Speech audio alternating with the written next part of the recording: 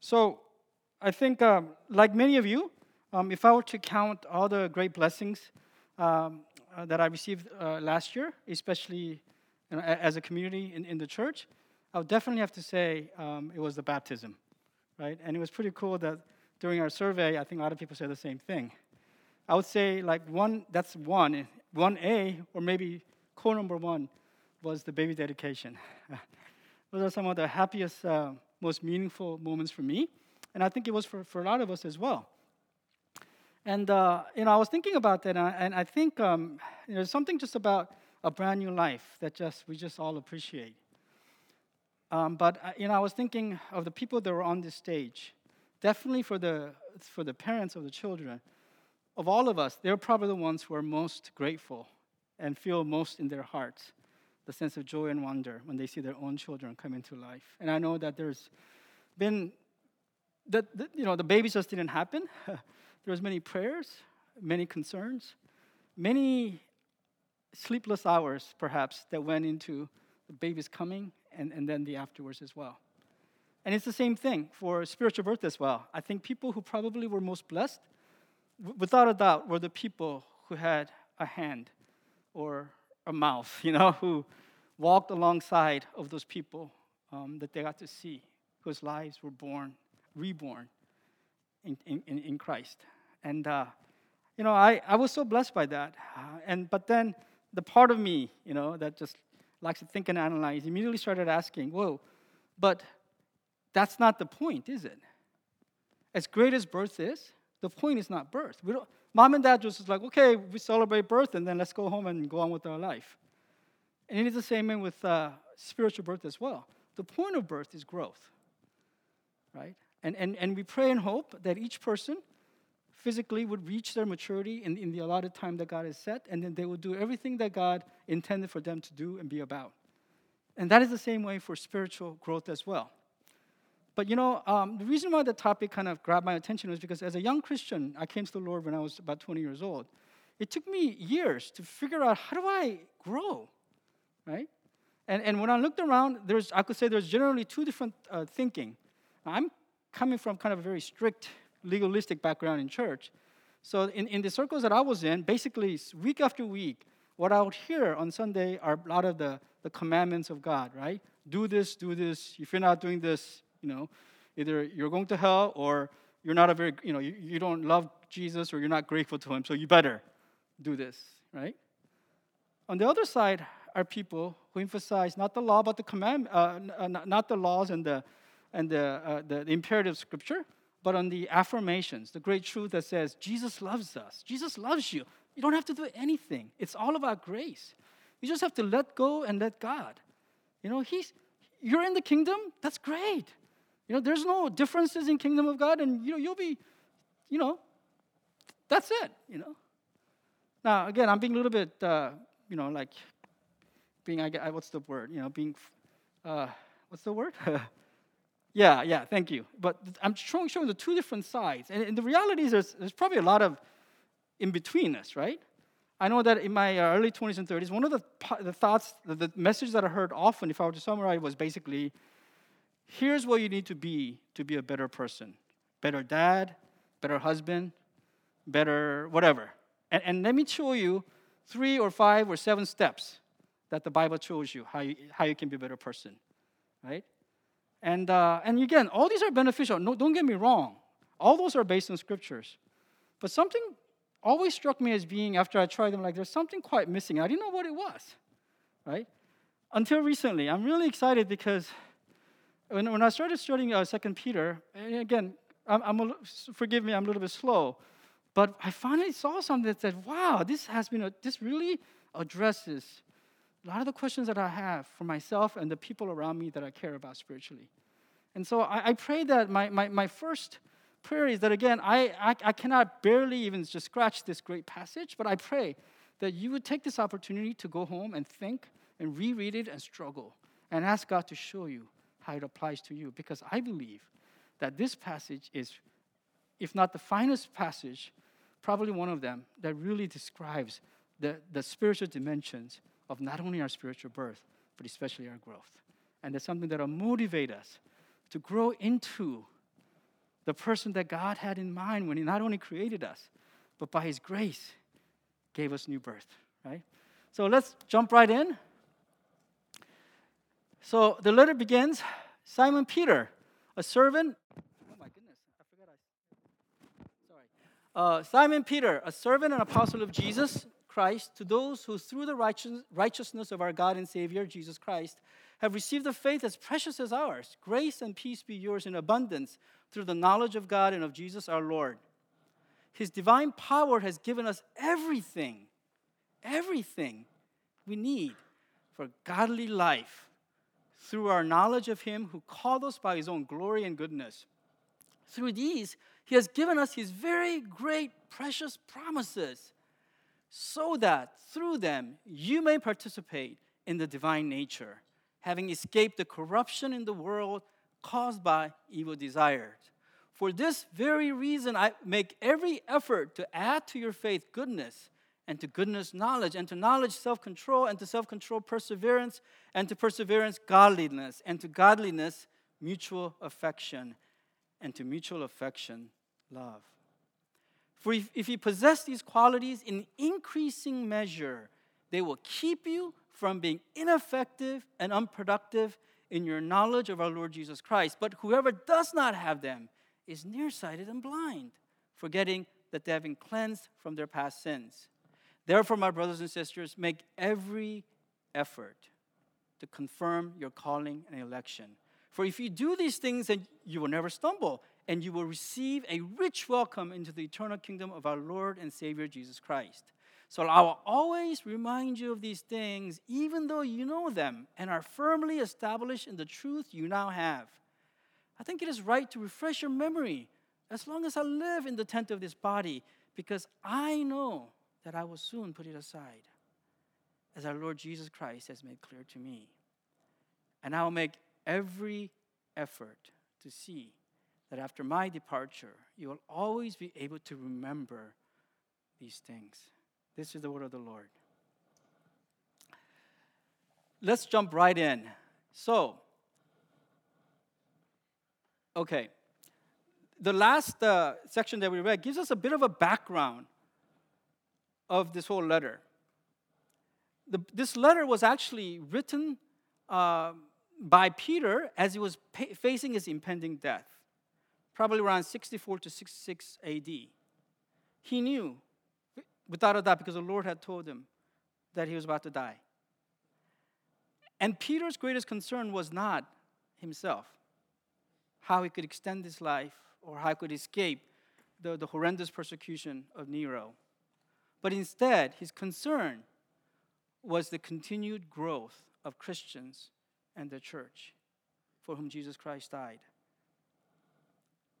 Now, the threat that he talks about in his time, not only in his time, but in the future to come, to us future readers, is the presence of false teachers in the midst of the believers and in the church, and their false teachings that will prevent some from knowing Christ or others from being ineffective and unfruitful.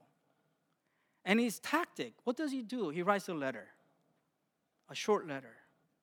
And he does these three things. He reminds them of the truth, as he says, that they already know, that we already know. But he takes the time to remind them. Because as we'll often see, a lot of the struggles in our spiritual life is not because we haven't learned something new. It's that we forget, or we don't think about it, or focus on it.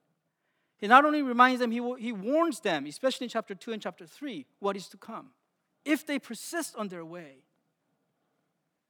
And so he exhorts them towards continued growth. So that is the letter. But we're going to focus on the first part, which is kind of a summary of his ideas that to him were the most essential things that he could pass on to the people that he loved and for the Lord that he loved. Now, in this first just the two verses, just a typical salutation beginning of a letter, we actually find a lot. We find that Jesus treasures our spiritual life. He treasures, he cares so deeply. And our spiritual life means so much to him because of the price that he had to pay for it. So Peter begins the letter saying, Simon Peter, a servant and apostle of Jesus Christ, to those who through the righteousness of our God and of our Savior Jesus Christ. You notice that in the highlighted section that in these 2 verses, he mentions Jesus 3 times. Why? And each time he uses a different title, Jesus Christ. And then the second one is actually, it's an amazing one. Some people say, well, Jesus, the Bible never really claims directly that Jesus is God. Well, here it is, our God and Savior. He calls Jesus our God and Savior. And third, Jesus our Lord. Now, I wish we had more time to unpack this, but let me just go straight. What this reveals is not so much about Peter. It reveals something about Jesus Christ. Specifically, that he treasures our spiritual life and growth. Where do I get that from? First, Peter identifies himself as a servant and an apostle. A servant is actually a slave here. Slave is somebody who exists to do the will of his master. So basically, this letter and everything that Peter's life is about is being all wrapped up in doing what his master Jesus wants him to do. But not only is he a servant, he's an apostle. Apostle means, as you guys know, it's one who was sent out. And so what this brings us to are the Gospels. If you read the Gospels, almost half of the New Testament are the 4 Gospels, right? And when you read it and to summarize it, sometimes you would think, well, it's all about Jesus' death. Actually, it's not. Majority of it is not directly about Jesus' death. It's about Jesus preparing, calling and preparing, and then sending out the disciples, the apostles. That's what it's about. So when you think about Jesus' life, we don't really know. We know something at the beginning. We know, and then what we know is really what he did from about age of 30 to about 32, 33. And in those 3 years, the last week was actually the last day was, of course, obviously when Jesus went to the cross. We know that part well. But in the rest of the time, Jesus devotes literally every waking moment, and figuratively blood and tears, actually literally blood and tears too, on his disciples, teaching them, preparing them, working on them. Because he was not only interested in them coming into the kingdom, he was interested in sending them out to call others into the kingdom. And what that required was spiritual growth. And that's what the Gospels are all about. Showing people not only into the kingdom, into this new spiritual life, but teaching them how they should grow and how they can grow. So Jesus paid a dear price. Not only just 3 years, but just this incredible time and effort that he spent on these disciples and in their spiritual growth. You could argue that he bet everything on them because he knew he was going to heaven. And the mission that he came to earth for and to even die for were in the hands of these 12 and 72 and 120. Right? So this is how precious Jesus considers their spiritual growth. Now the second thing is, it says, now he identifies himself and he tells these recipients, to those who through the righteousness of our God and Savior Jesus Christ have received the faith as precious as ours. This is an incredibly compact but meaningful sentence here. He's addressing all Christians, not just of Christians of his time, but every Christian who's ever received spiritual life and become born again.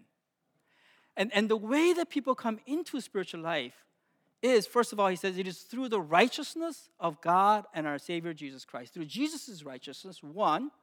And second, the way that life comes is through faith, our faith. And what he says, this last part at the end, this faith is as precious as ours. That's, again, an amazing statement. What he's saying is that the faith that Christians have in Christ is of incredible, unsurmountable value. And here's the incredible thing. The value of their faith is common across all Christians. When he says, as precious as ours, he's saying, look, you look at me, and you think I'm special because I am the apostle. I saw Jesus. I was taught personally by him. I even walked on water for a few seconds.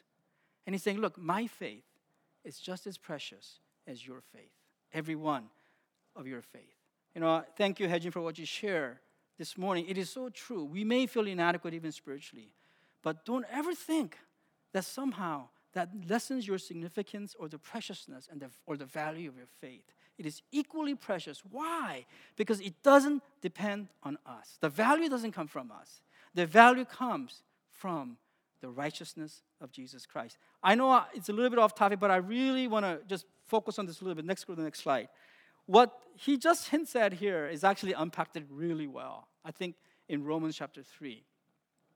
Now, in Romans chapter 3, in talking about these things, righteousness and about salvation, faith, here's what Paul says. Paul begins by reminding us in yellow that the whole world is accountable to God. You see, people can deny God, but as soon as you think about God, when you think logically through, you come to the conclusion we are accountable to Him. Well, what do I mean by that? I studied physics as an undergrad, and in physics, and for those of you who study physics or other physical sciences, you realize that there are these immutable laws of nature. The 3 laws of thermodynamics, Einstein's equations, Newton's equations, whatever you name it, right? These are immutable. You can't change it or violate it. I could take this key and drop it, and I can tell you, okay, I used to be able to tell you when I was a physics guy, exactly how fast this thing would fall and hit the ground, right? And how long it would take, because the laws of gravity are immutable, and all the laws, physical laws, are that way. Now, if you think for a second that there is a God who had to create all of this incredible order and beauty and design, then you have to come to a conclusion. And if you believe that human beings are just more than just the physical, that there's a spiritual element of life that we may not quite figure it out scientifically, but it's just as valid, then you have to come to a conclusion that there are also immutable spiritual laws.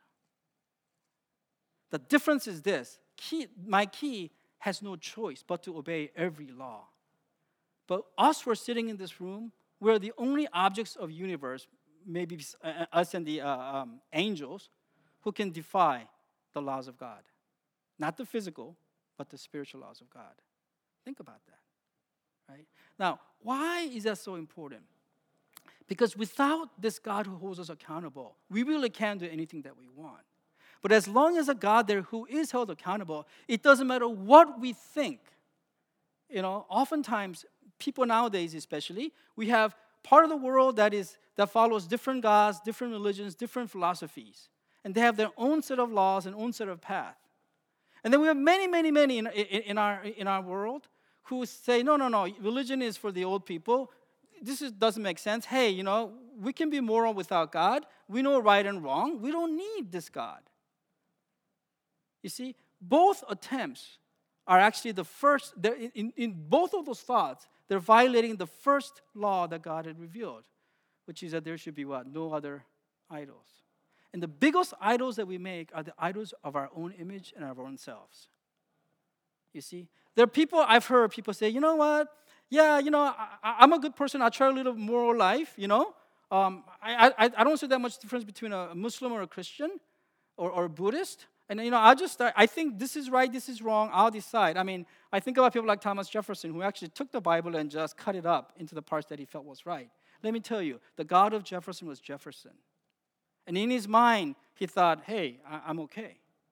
Right? Under that God, under Jefferson's God, 100% of the time, Jefferson will no doubt go to heaven. But the problem is, Jefferson is not God, and neither are we. So we're caught in this dilemma. As long as there's a God who holds us accountable, all of us are in trouble.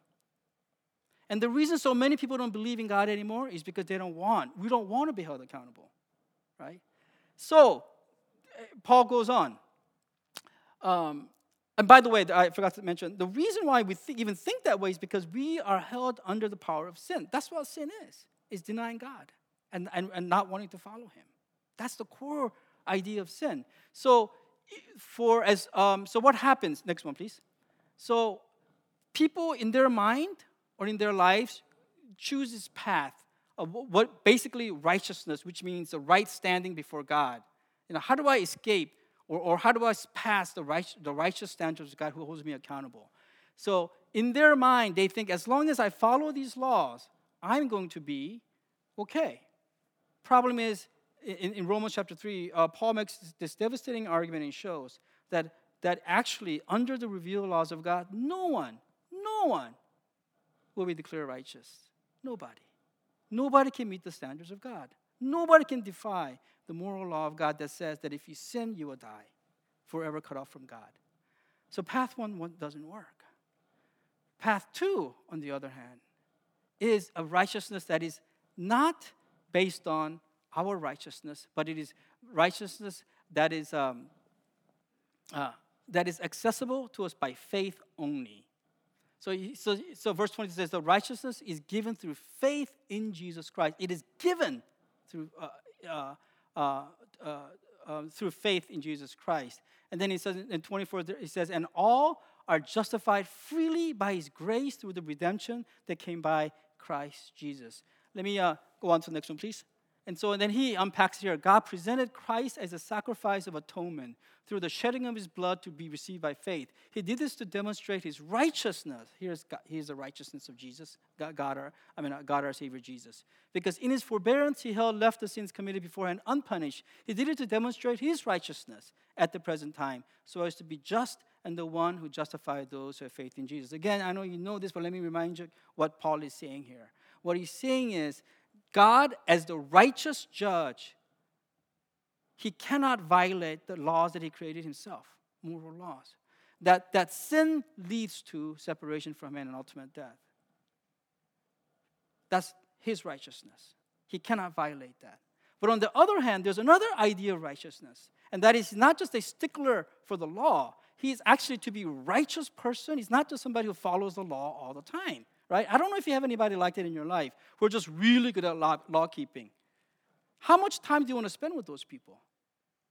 No, they're not that attractive. And there's something missing, which is grace and mercy. Right? And God in his righteousness, he's righteous both as a judge and righteous as a person who's full of love, who's full of grace, who's full of mercy. So what does he do? He solves the dilemma by becoming man, so that he could pay the penalty of his own righteousness against sin. And in doing so, he opens up a way.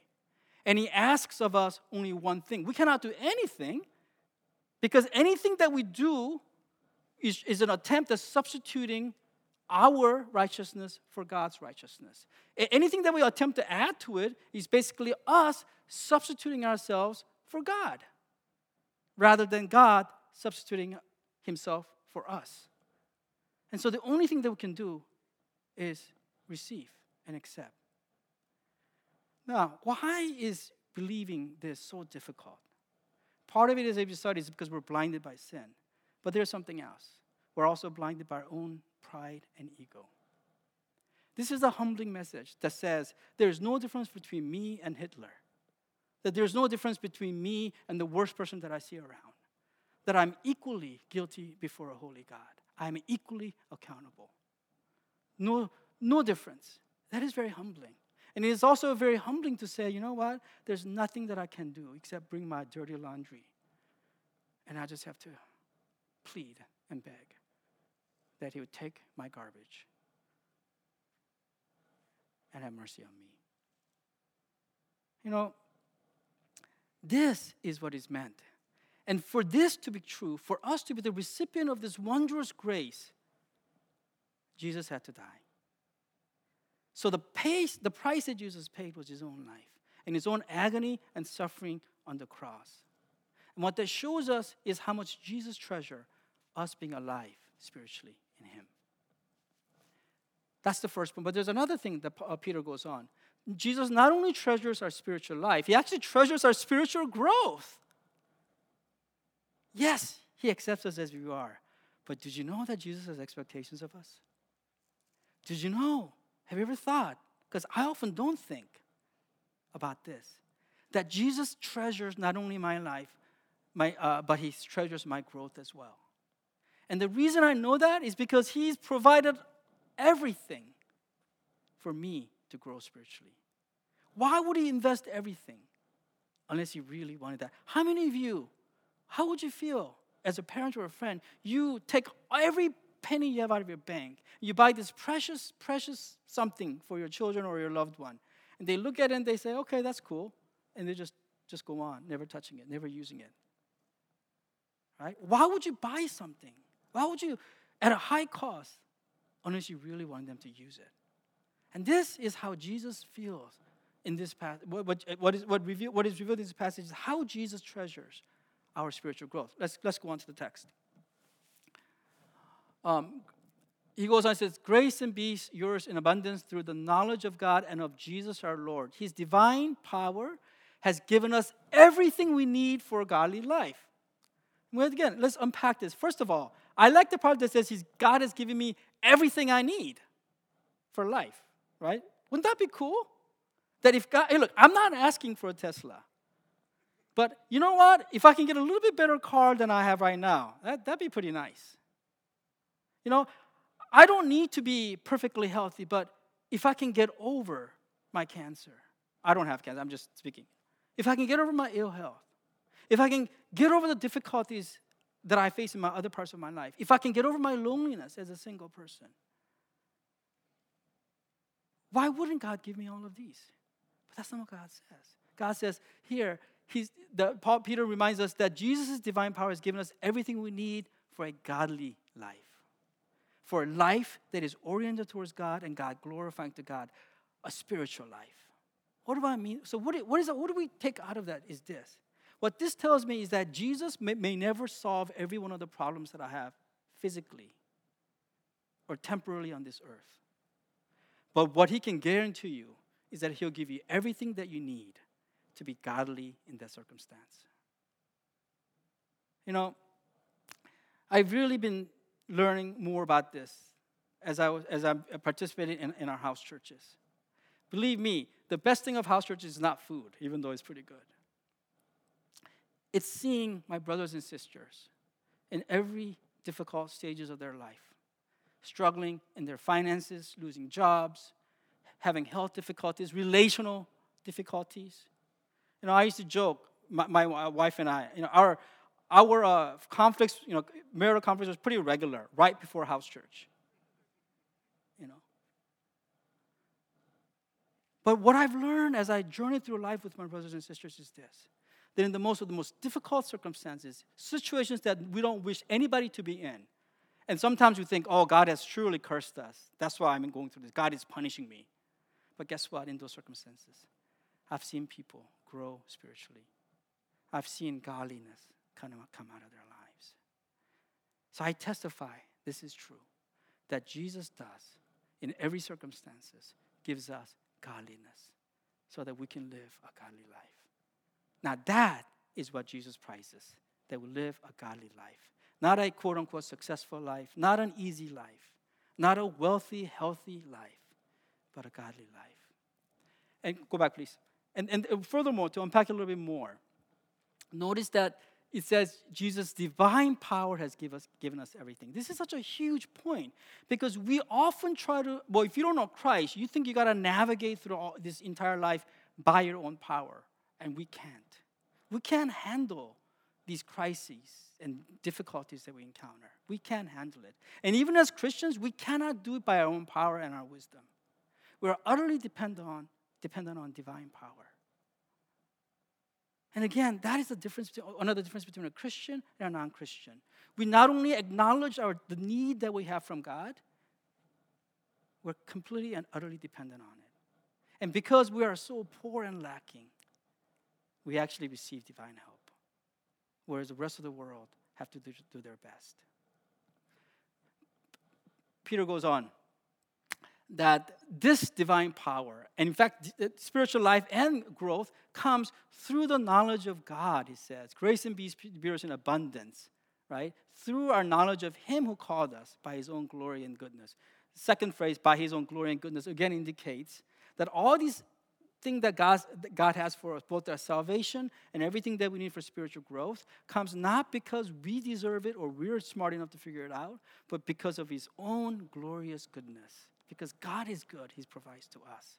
So once again, we're on the receiving end by faith. The key point of this passage is this, that all this comes through knowing God. And the word knowing God here is actually a special word in Greek that indicates not just a factual knowledge, because everybody here in this room, even the little ones, know about God and know about Jesus. But not everybody know him. Not everybody know him in a personal, sense as their personal Lord and Savior. And not everybody, in a biblical sense, are united with Christ. I encourage you, anyone here that kind of don't know exactly what I'm talking about, to continue asking and seeking. Talk to God in your car, in your sleep. Talk to other people around here, that you may come to a true knowledge, a relationship with Jesus Christ, because He's the key in all of this. Let's go on. Now, it's interesting what He says. These things that we need, that He's willing to give to us, He says, He explicates further what He means by that in verse 4. He says, through His own glory and goodness, He has given us His very great, precious promises. So the first thing to note again is this. Everything that Jesus has for us, it's not like automatic. Like, it's not like He gives me everything that I need, like right here, and I can just start using it. No. What He gives us, everything that He gives us as promises. Here's what that means. It means you have to believe in it once again. You have to believe that He can and will give you everything that you need in your moments of struggle, in your everyday life, in your moments of crisis. That He'll give you everything that you need, but you must go to Him expecting that He will be there and answer you when you cry out to Him. This is such an important principle in spiritual life. That everything that Jesus gives us is through promises. Because what He's trying to do is, like what writer of Hebrews tells us, is for us to do the one thing that we need in order to please God, which is faith. It is impossible to please God without faith. That we must believe that He exists and that He rewards those who earnestly seek Him. Here's how that works. The Bible shows me, for example, promises me. And one of the great promises, I don't know how it works, is what Peter says, what Paul says to the Philippian jailer, believe on the Lord Jesus Christ and you and your family will be saved. Now we know that not every members of their family are saved. But with that promise, what I can do is I can go to God and say, God, please, your word said it, please work in my son and my daughter to bring about a true conversion. May they go beyond head knowledge into a personal relationship. May they realize their sinfulness. I go to Him because what else am I going to do? If I keep talking to my kids, I'm just going to drive them away, right? But at the same time, even as I do everything that I can in a way that doesn't push them away, I have to keep going to the Lord and ask, and with an expectation that He will listen to me, and in due time, He will supply not only what I need, but what my children will need. This is everything that we need. We got to approach it as a promise, claiming His goodness, trusting in His word, and approach Him that way. That is what a spiritual life is. And that is how we grow spiritually. Now, what specifically does He do as we approach Him? What are the promises? If I have to summarize it, He does, is the last phrase. It says, so that through them, the promises, and the fulfillment of them, that you may participate in the divine nature, having escaped the corruption in the world caused by evil desires. In a nutshell, the reason why not all of us are accountable before God and we cannot save ourselves is because we are corrupted by evil desires. We are faulty instruments. We cannot do it, no matter how hard we try. And that's true. As somebody said, the only like a theological statement that is verifiable by all experience is human depravity. It's true. Look at children. They're born depraved. All they care about is themselves. That's what flesh is. I still remember, I mentioned this before, how with our first child, my wife had a hard time nursing him. She was cold, she was tired, it was hurting so much. My baby, Noah, didn't care. All he wanted his food. And he would cry and wail and nonstop unless he got it. He didn't care about mom and dad. That's flesh. And that is part of what it means. It's not just that we're evil like Noah is like a monster. No. Part of what it means to be human is that we're controlled by this desire that make us self-centered and selfish to the core. We don't need to read the Bible for this. Just read the newspapers. Watch Twitter. Look at Twitter. Look what people do to each other. Right? So what Jesus does, and the way that He helps us to, enables us to become godly in our life is that he helps us to escape this corruption that is in the world and mostly in me. And he does that by allowing us not to become divine. We can't, we're never in that way, but by participating, by having the life of God coming in us, and we becoming part of the life of God through the Holy Spirit. And this, again, for those of you who are sitting, is the difference between a Christian and a non-Christian. That we actually have a real, verifiable way of escaping the corruption in our own selves and begin to experience supernatural transformation in us. Let's go on. So, the implication is this. Jesus is totally committed to our spiritual growth. That's why he's given not only spiritual life, but everything we need for our spiritual growth. So we are then also called to totally commit to our own spiritual growth. So Peter goes on, for this reason, because Jesus has done all this for you and given everything, and made everything accessible, because of these great promises, he says, here's the part. Make every effort to add to your faith, goodness, and so forth, leading up to love. Now, the part I highlight is make every effort. We're called to totally commit to our own spiritual growth. If Jesus is all in it, he's asking, I want you to be all in it too. You know. Now, an analogy that I really love is what I learned from my last study of Book of James. You remember what James says about the farmer who patiently waits, right? And I explained how in the Middle East, there was only one way of farming. You work hard in the dry ground, expecting and believing that at the right time that God will send the early rains and the latter rains. If God doesn't do his part, you're toast. But the flip side is true. God may send rain like crazy, but if you don't go out there beforehand by faith, toil in cleaning out your field and planting the seeds, you're not going to have harvest either. What I like to call a holy partnership is precisely what Peter is talking about here. That God does everything through his promises. We have to believe in it. And we must also make every effort. Let me just give one example. The key, I would say, in spiritual growth is Scripture. And this is why Peter wrote this. I don't know about you, but the quickest way to cure insomnia is read the Bible at night. Right? Every time I decide at the beginning of the year, this year I'm going to read through the Bible. Let me tell you, today's what, 16th? I'm 12 days behind already. I'm catching up.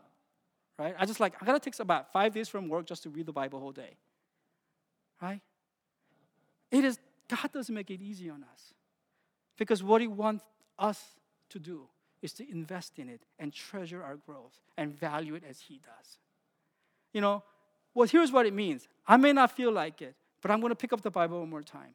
And it may make me fall asleep. I may not know what's going on, but I'm going to just read it. Why? Because I believe that as I do my part, he's going to meet me on the pages of Scripture. He's going to meet me. He may not meet you the first time. You read, it's like, okay, nothing happened there. But guess what tomorrow I'm going to do? I'm going to try again. Why? Because I believe in him. He's going to meet me. I do it again. I read it, and I'm reading through numbers, bunch of names. I go to the next day, same thing. Next day, same thing. How many days? I don't know. I can't tell you. But guess what? Jesus will meet you one day. What he asks us to do is to walk by faith. Let me give you another example. You're praying for somebody. I mentioned my children. The VIP is what we call in our church. That God has laid a burden on you. You ask them, and they say no. Every time I ask a VIP, something happens. One person a couple of weeks ago got food. Saturday night they were going to come. Saturday morning they said they were going to come. Saturday night they had food poisoning. The next week another thing. Something always happens. So what do I do? Just stop? No. If the God has given me a burden for that person, I must continue in prayer. I must keep making efforts to reach out to them. Why? Not because my effort will cause and move their hearts, but through my effort, I will meet God one day, and that person will meet God. This is the core principle of spiritual life, what it means to make every effort in the holy partnership with God. And what's amazing is this. As much as Jesus prizes my spiritual growth. He wants me to become part of it. Because as he sees value in my growth, he wants me to have the joy of participating in it as well. There's nothing more exciting and rewarding, I promise. Next verse says, same thing what I was just saying. At the base, so there are actually 7 virtues on top of faith. Faith is the most important component in all of this. Faith is the way we deal with God in everything, not just in our salvation. The foundation of these efforts is faith. We gotta have faith. And the summation, what is all of this that he wants us to make every effort for? It's, next person, is love. Now, it's interesting. If you look at everything in between, goodness, self-control, these were actually common Greek virtues and values. And whatever city of the world that you go to, reasonably good people will agree, oh, these are all good things. This is why Jesus is so popular. Yeah, I don't believe all this divine stuff, but his teaching was good. And they'll list out goodness all the way up to mutual affection. What they will not talk about, apart from being a true follower of Jesus, is faith. Right? Because faith tells them that they're accountable before God and they're helpless before him. It is faith in him and knowledge of Jesus in a personal sense that makes us different. So we do the rest of it like the world does, but we do it on the foundation of faith and with the anticipation that Jesus will meet us.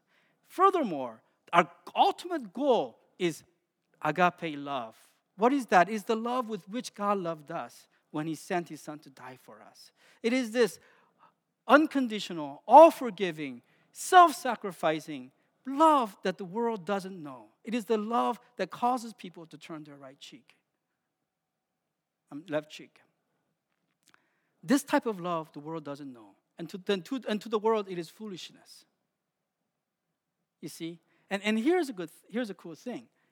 If the ultimate form of agape love is to care for the other person's welfare above everything else, and the highest value, most valuable thing about that person is their faith, guess how we love people? We help love people by helping them to come to know Jesus and have faith. You know, yes, helping people financially in times of need, all those are great things. Those are the 6 virtues in the middle. But the highest form, and the one which all of our efforts should sum up in, is the love that leads us to want to commit to their spiritual life and want and pray for and want to see their spiritual growth. I'm running out of time. Let's go. Let's go. So, next one, please. Yeah.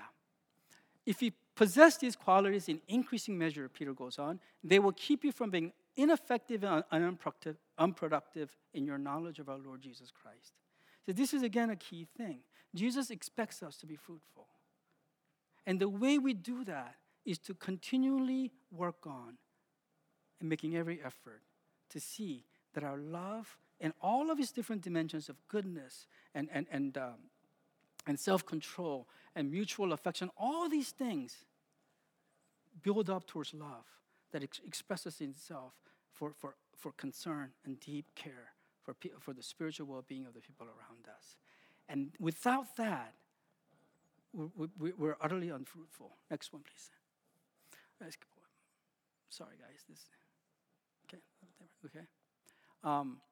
Just a quick reminder, one of the last things Jesus said, he says, this is to my Father's glory, that you bear much fruit, showing yourself to be my disciples.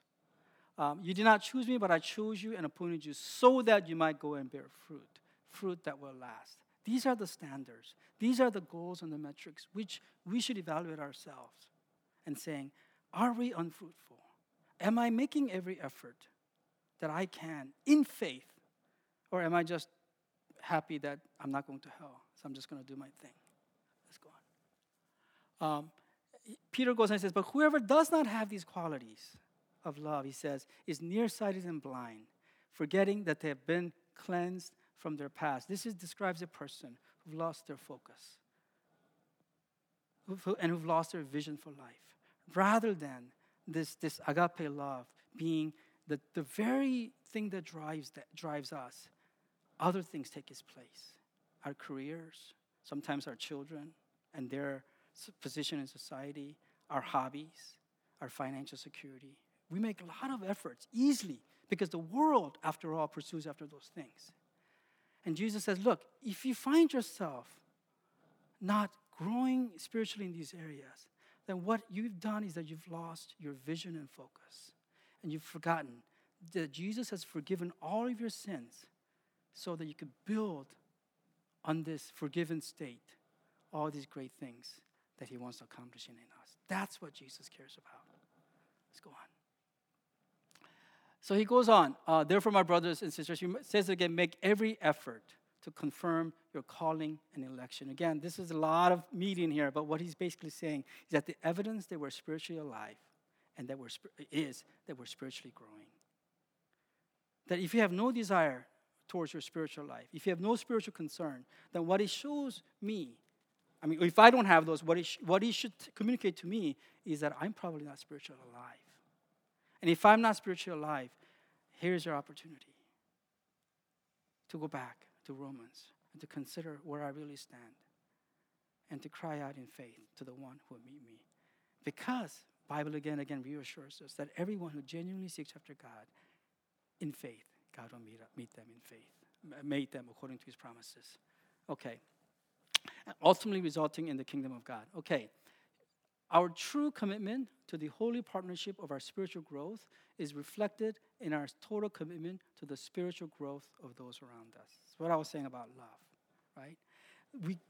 Making our life focused out towards love causes us naturally to be concerned about the spiritual welfare of my children, of my wife, of my family, of my neighbors, of my co-workers. That's just a natural development. And if you don't have that, again, it is time to have that honest conversation with ourselves before the Lord. Let's go on. And so he demonstrates, this is interesting, this is my final point. In this portion, exactly what we've been saying. So listen to Peter again. He says, so I will always remind you. He's making every effort of these things, even though you know them and are firmly established in the truth you now have. I think it is right to refresh your memory as long as I live in the tent of this body, because I know that I will soon put it aside as our Lord Jesus Christ has made it clear to me, and I will make every effort to see that after my departure, you will always be able to remember these things. Peter gives us an example of what it means to make every effort, even to the final moments of his life, that is concerned not just about his personal security and welfare, not just about the financial or other state of his own family. What he's ultimately concerned about is our spiritual growth and life.